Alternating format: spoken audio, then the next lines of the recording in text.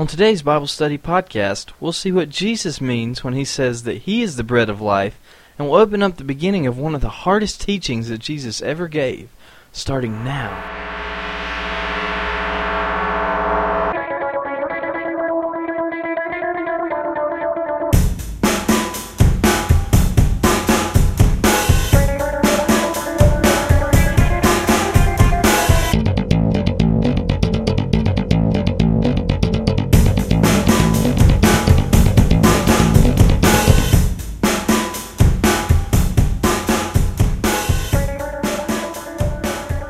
Hello and welcome to another edition of Bible Study Podcast.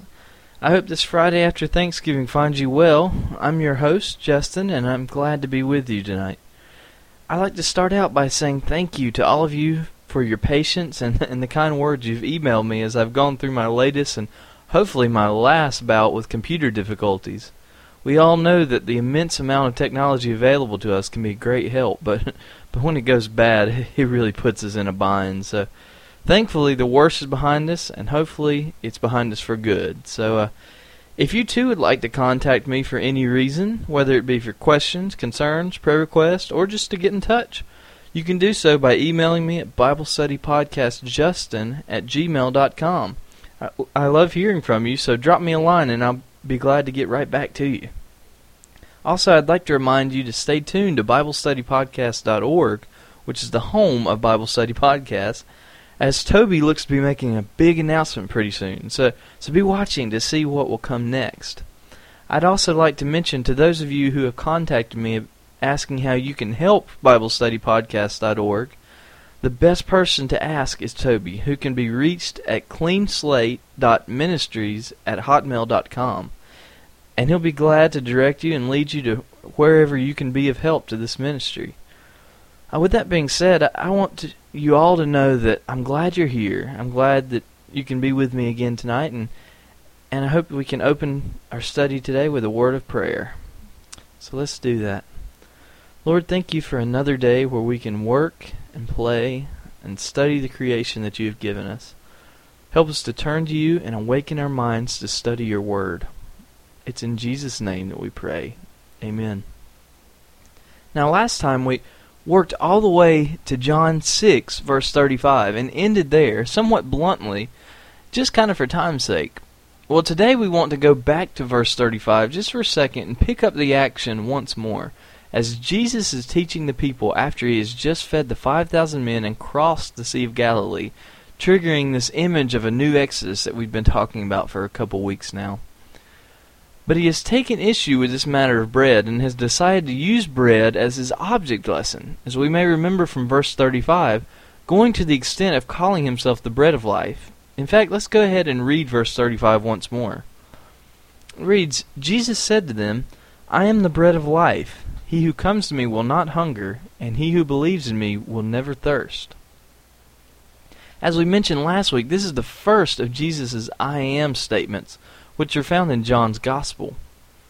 In this statement, Jesus has basically told the people, those Jews that have followed him, that number one, he is the bread of life. Number two, whoever comes to him will not hunger. And number three, whoever believes in him will never thirst. So having said this, Jesus will begin to unpack for us what it means that he is the bread of life. But he will begin by giving the people the reason that he must explain it to them in verse 36, which reads, But I said to you that you have seen me, and yet do not believe. So Jesus must explain to the people because they see him, but they don't believe in him. Now, if I could just kind of interject something here, I think it is important that we realize why Jesus is explaining what he means by calling himself the bread of life. He must explain it because the people see him, but do not believe in him. So many times, people in our day, people in our time do the same thing. You know, we see Jesus in Scripture. We hear about him in church. We talk about the historical Jesus, but we do not believe in him.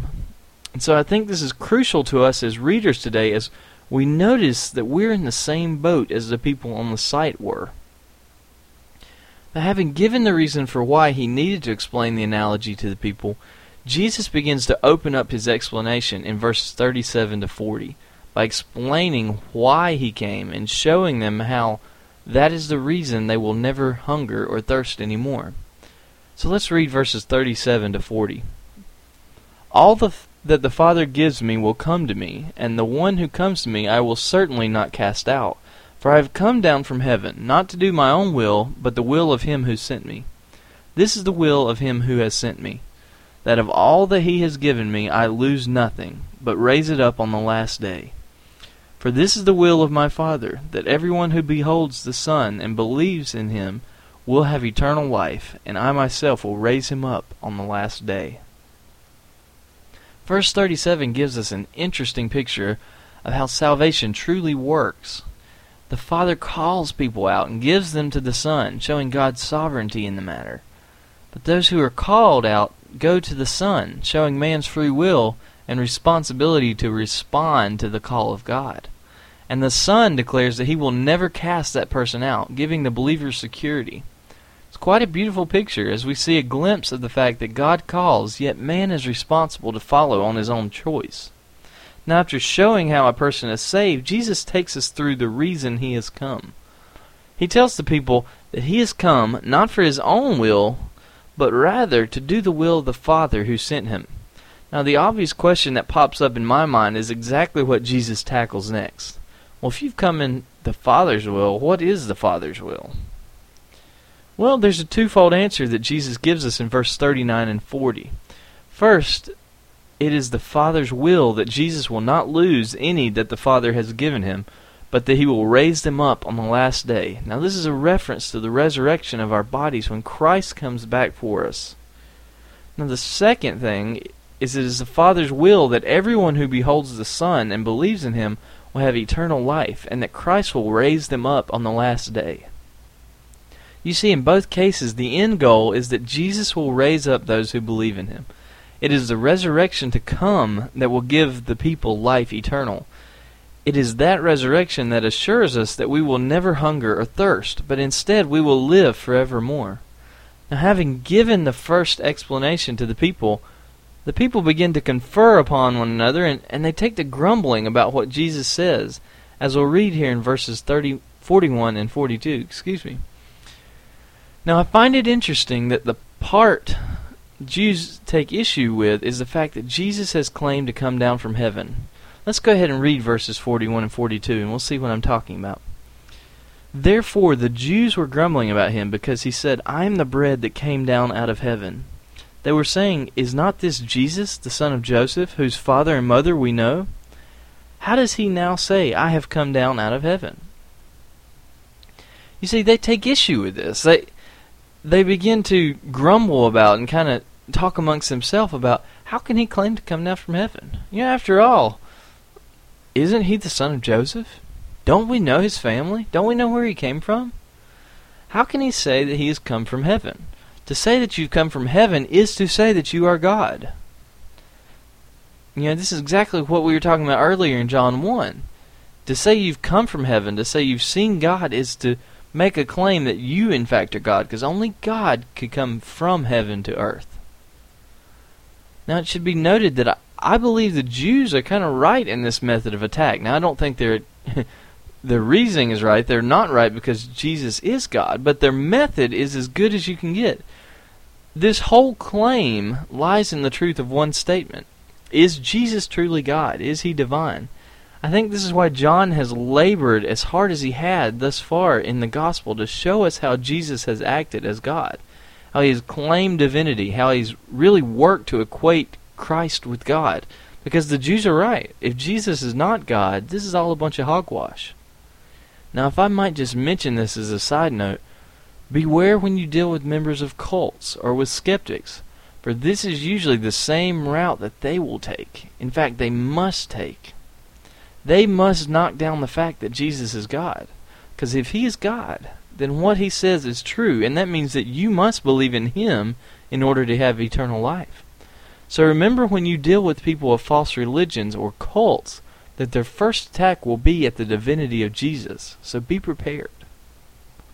But Jesus does not take this grumbling lightly, as he first responds to the grumbling in verses 43 and 44, and then gives further explanation in verses 45 to 47.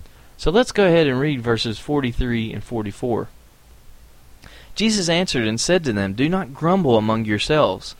No one can come to me unless the Father who sent me draws him, and I will raise him up on the last day." Now he answers them by saying, hey, chill out.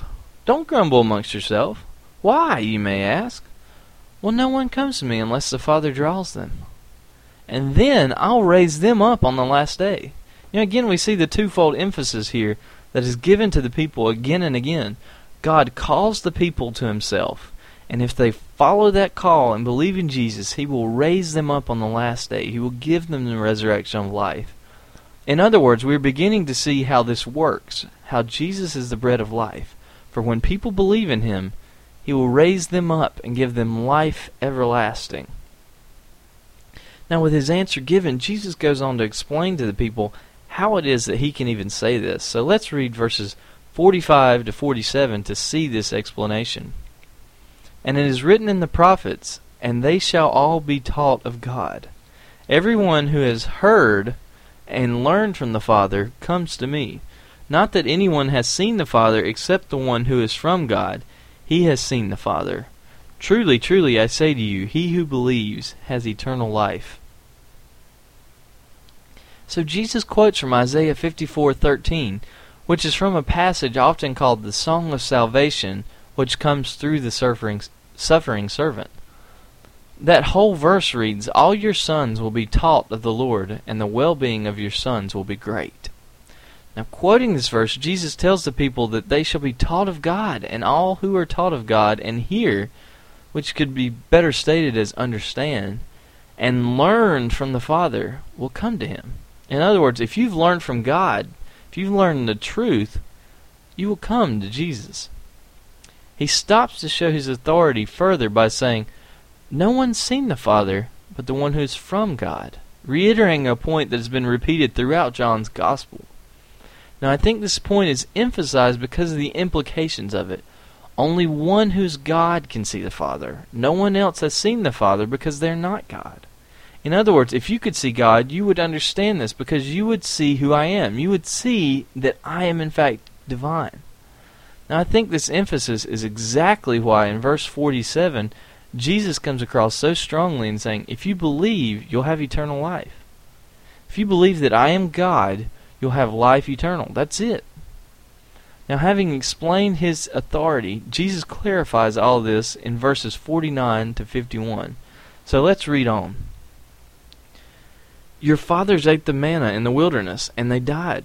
This is the bread which comes down out of heaven, so that one may eat of it and not die.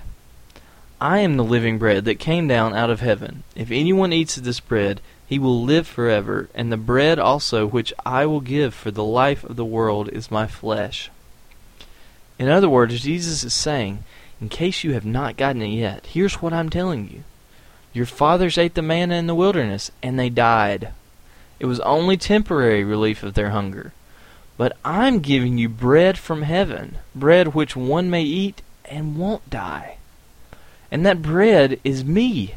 I came from heaven. If you eat of me, you will live forever. This bread that I give is my flesh. Now, whoa, what is he saying? Is he saying that we're to become cannibals? That we're to literally eat his flesh? Well, no. No, he's telling the people that he is giving his flesh so that they may believe.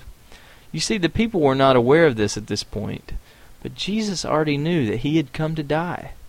He knew that it took his death on a cross to make it possible for the people to have life eternal. It's his death which makes the payment for our sins and saves us from the hell that we deserve. And so Jesus clarifies them by telling how he is the bread of life. It's because he will lay his life down that they may have life. Now, as is often the case so far in our study of John, I simply just can't help but give notice of the application that lies right here in front of us with this passage. Yeah, and I know a lot of you who have been consistent listeners of the podcast are probably wondering, why do I hit this so hard? Why do I continuously give the same application? But I think it's because it's what John is wanting us to see. I think he's wanting us to see that there is a question that is burning. It must be answered. Do you know Christ? Do you believe in Him? Do you trust that His death on the cross assures you, if you trust in Him, that your sins are paid for and you are forgiven? Now, if not, I want to encourage you to talk to a pastor, talk to a Christian friend, email me, email Toby, whatever it takes. But do something. Find out, for God calls you. You know, as we read today, it says the Father literally calls men unto Jesus. If He's calling you today, if you look at yourself and you say, man, I am a sinner. I can't get out of it. I'm a sinner. I need help. I need a Savior. His Word says all you need to do is believe in Him. Believe that His work on the cross paid for your sins. Trust in Him. Repent. Turn to Him as your Lord. So I want to encourage you. Seek out help. Seek out those who will lead you and guide you in that path. And don't let the day end with a question lingering over you. Until we meet again, friends, may God bless and keep you. Come near to us, God. We long for your touch, and we cry for your love. Come near to us, God. 'Cause you're the only thing that I ever needed. You're the only thing that I ever needed. But nights go by